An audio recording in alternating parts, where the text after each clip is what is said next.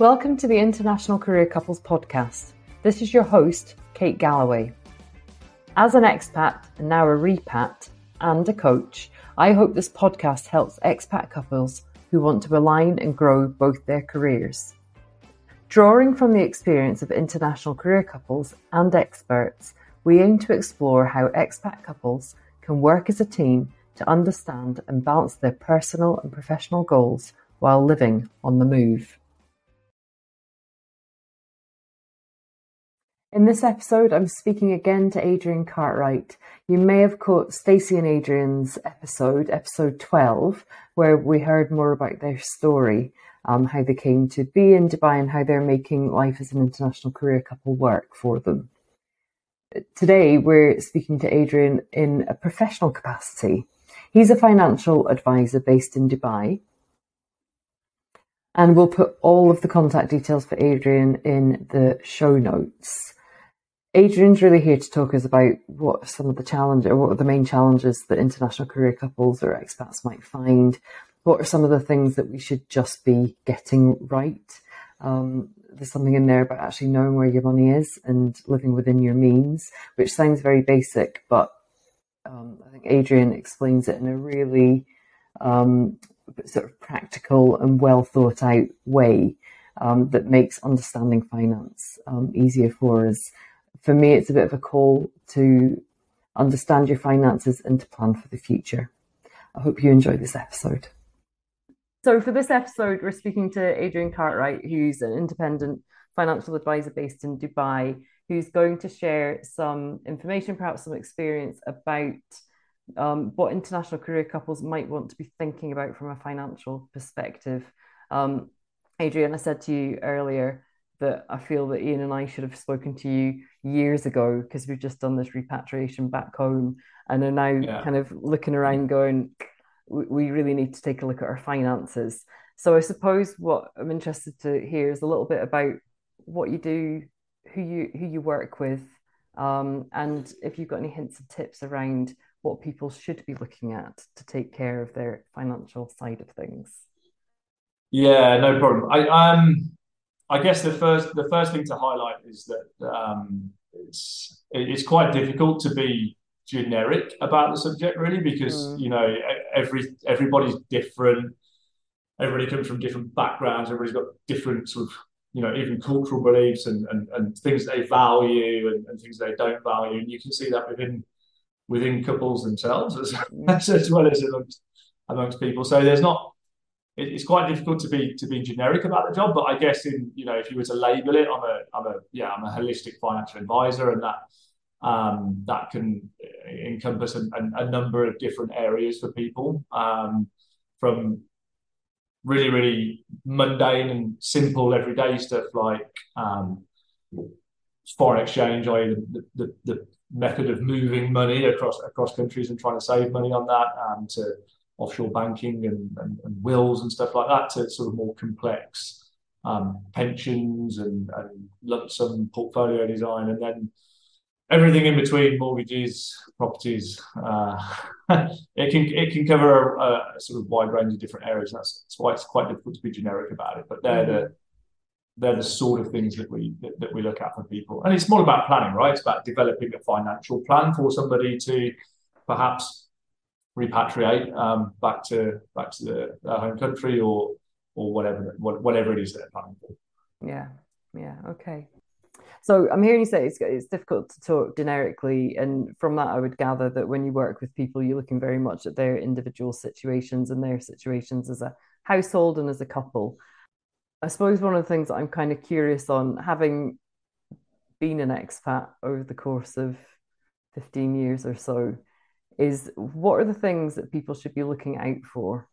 I don't know if it's even possible to generically talk about something like that, but if we can talk at a different area, times of the expat life cycle, like when you're becoming an expat, are there certain things that you would be saying, like, this is what you should be taking care of?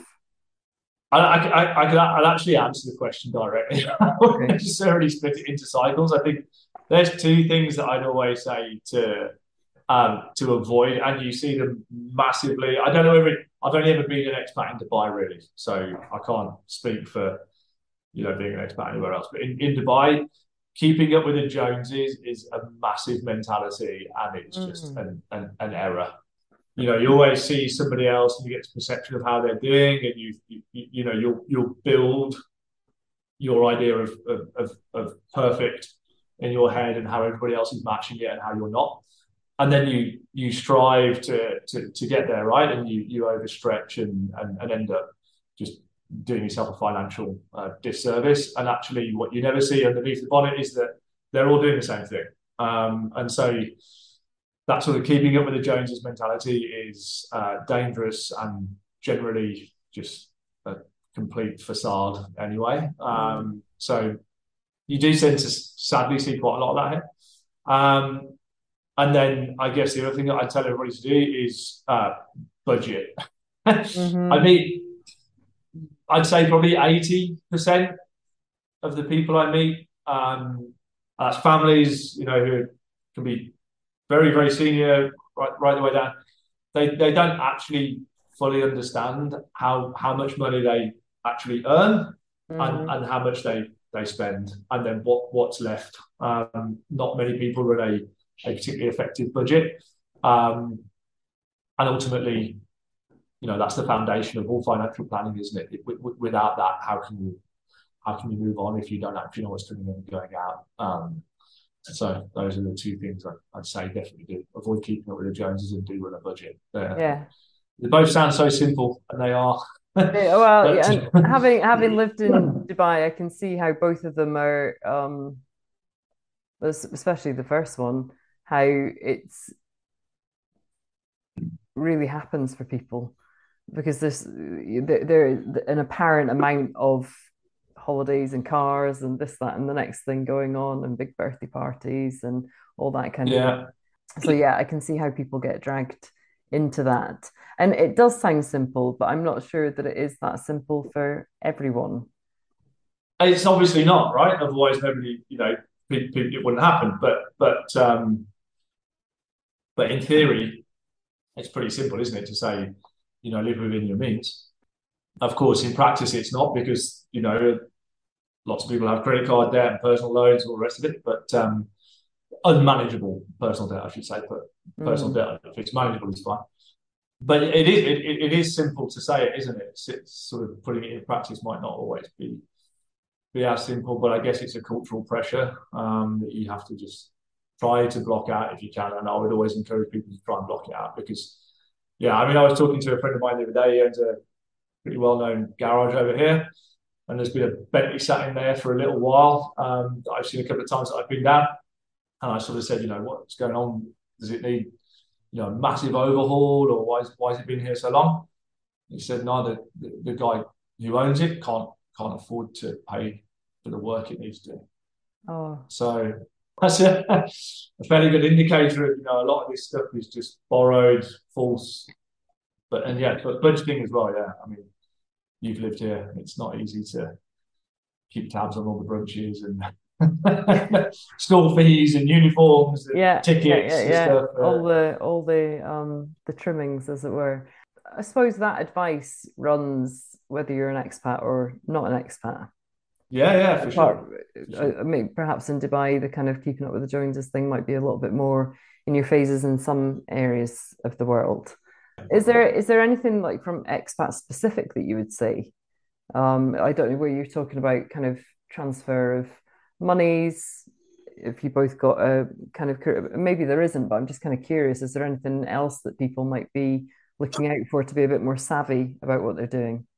Yeah, I guess that those things lead on to other things. So when you're an expat, well, I'm only speaking about this part of the world. There are other parts of the world where this wouldn't be true if you're an expat. But when you're an expat here, one of the things that happens to you in the UK, you go to work every day. Somebody somewhere puts money into a pension fund for you, including the government, and that money gets squirreled away for you, invested within a certain set of rules and regulations, and then one day you can have it when you're older. When you live and work in Dubai, that doesn't happen anymore. So you might get something called gratuity, which is basically a certain amount of pay for a set number of years that you've been at the firm. And they are sort of formalising that system a little bit more now as well. So even that gratuity can be invested for you on a monthly basis as you're working there. But if you were to compare that to the sort of pension scheme model that you would be used to as a if you're from the UK or anywhere else in Europe, the amounts would be considerably different. And I guess it's about, I've done some videos of this on my own website and stuff, but it's about remembering, that the onus becomes on you to plan for those things and think about that future. And if you're not, as I said earlier, if you're not running that budget in order to know what's surplus, then how can you possibly do that plan for that future? But the onus becomes very much on you to do that because your company aren't going to do it for you. The state are no longer doing it for you as a backup plan, although as a Brit you can still contribute to UK state pension. But yeah, I guess that's something that all expats in this part of the world are going to have to do because they're no longer getting that provided for them by their employer or indeed an uplift by the state. So that tends to be fairly generic. Yeah. Across expats, yeah. Yeah. You mentioned your website there. I was taking a look at it. It does look like there's a lot of useful videos and information that people can go and take a look at.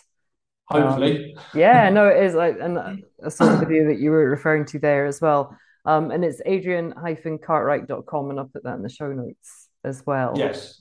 So really what I'm hearing from you, I think, is sort of take care of the things that might seem obvious, but really take care of them. Yeah.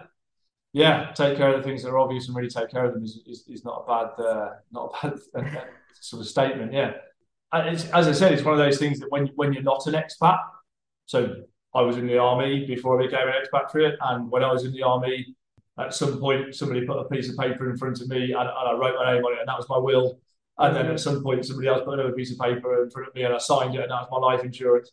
And then every month I'd get paid, and some of my pay would be taken away and put somewhere else. And that was my pension scheme.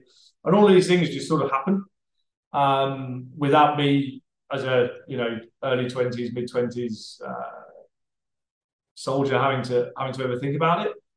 They stop happening for you when you move overseas. But that doesn't mean that the requirement to have them has gone away. Yeah, it just means that you've now got to be the one to action it. And then when you're actioning it, I think maybe people don't do it because they sort of don't necessarily know how to or know where to start. And that's where I'd say, well, we'll sort of show you how to help you figure out how much life insurance you need and how much you should be saving in order to replicate what you'd have had if you were somewhere else. And sort of, it's not, again, I say maybe it's simple, but it's not overly complicated to plan it. Just the same way as planning anything doesn't necessarily have to be overly complicated if you break it down and apply troops to task is what we used to say in the army. But it's the same concept anyway. Yeah. Well, you make it sound easy to do, which is probably why you're very good at your job. I don't want to turn this into sort of like an advisory session for us, but even things like the buying and selling of houses and the timing of it. So some people will come to Dubai, they'll have sold up at home and they come to Dubai and they buy a house there, or they rent and they hold on to that and put it somewhere else. Our version of doing that is that we decided to sell the house as we were moving home and buy a house. That's a separate podcast. But we've kind of said all the way through, really, it would have been helpful if we were speaking to a financial advisor about those decisions, because we don't have that kind of knowledge ourselves to kind of run past it. Like, this is what we want to do. Is it the right decision? Yeah. Do we need to put in place to make it the right decision? What about timing of it? All that kind of thing. We've got other friends who've just sold places and have bought smaller places to keep an investment in the UK, and then are sitting kind of wondering what they're going to do with the rest of that money as well. So it's kind of, I feel like the complexities of that maybe are a little bit more heightened when you're expat, rather than if you're just kind of in your own country saying, "Oh, we might move house now, or are we going to move to a different area of the country?" It's a bit more complex. But maybe I'm wrong thinking that. Maybe from your standpoint, it's not more. What do you think? I mean, is it more complex, or is it just the same but with different geography? No, the rules are different for an expat. So if you buy a home in the UK when you're an expat, you pay different levels of stamp duty and all the rest of it. If you sell a home, so we could have chatted about it. If you sell a home as an expat, don't tell me. then Don't tell me. then there are certain capital gains tax allowances that you can make use of that perhaps might not have been applicable if you're a resident. I guess that these things are constantly changing as well, and it's my job to read the news and listen to Jeremy Hunt being the latest chancellor and understand what he said and how it's going to impact people. It's not something that necessarily most people are going to do on their weekend. They're not. Maybe lots of them do, but lots of them probably don't. Just pick up the FT, read the budget, and think, "Oh, how does that impact my financial planning?" Mm-hmm. And if they did, then great. But if everybody did, I wouldn't have a job, would I? So I guess, like any service provider, it's one of those things. We could all go out and figure out how to build engines and fix cars, couldn't we? And then when the car breaks down, we could just do it ourselves. But are we likely to do that? No. So it's simple if you have learned how to do it and then practice it every day. I guess it's not so simple if you don't. Yeah, absolutely. I'm just thinking in my time working, we've been in the UAE, we've been in the States, I've been in HR roles and I've done international HR as well. And you saying there, when you get to expat status, the onus is on you really to take care of things, especially if you're going to Dubai and you don't have kind of like pensions being taken care of and things like that as well. From my point of view, having worked in HR, to get quite friendly with your HR people, if that's still being taken care of. I have a very good friend who used to read the tax book, the HR lady that was in the office next to me, Right. because she really wanted to help people that were in her population that were expated and what have you. But not everybody does that. Not everybody has got the ability to kind of, I mean, I would look at the tax book and it would just kind of go fuzzy in front of me. But it's I suppose, to properly understand, and this comes from the company point of view, to explain it well, what's still sitting with the company, what they're still going to assist with, but for you to understand what's not within that remit anymore, what's changed in your employment, and where it is more complex, to go and get help so that you can understand. And in some cases, there'll be financial advice offered with certain companies, but I don't think that's a kind of standard across the board for people. Yeah, correct. It's not. It's not something that's. I would agree. It's not standard across the board for people. No. And are they going to? A lot of larger companies might use one of the big four, a Deloitte or something, to help expatriates move over, which is great. But are Deloitte going to go down to that sort of personal level and say, "I would recommend that you bank offshore with this person because of X, Y, Z reason. We'd recommend that you look at this level of life insurance, set up a foreign exchange account with this person, save money on your FX transfers." They're probably not going to do that level of detail. They might be able to say, "Yeah, move your pension that you accumulated in Spain with the company. You can put it here, and we can put some kind of wrap around it so that you can do X, Y, Z." But they're not going to make it a sort of a personal thing. And as I said at the beginning, it's pretty difficult to be generic about the topic, because every family is different, every set of circumstances are different.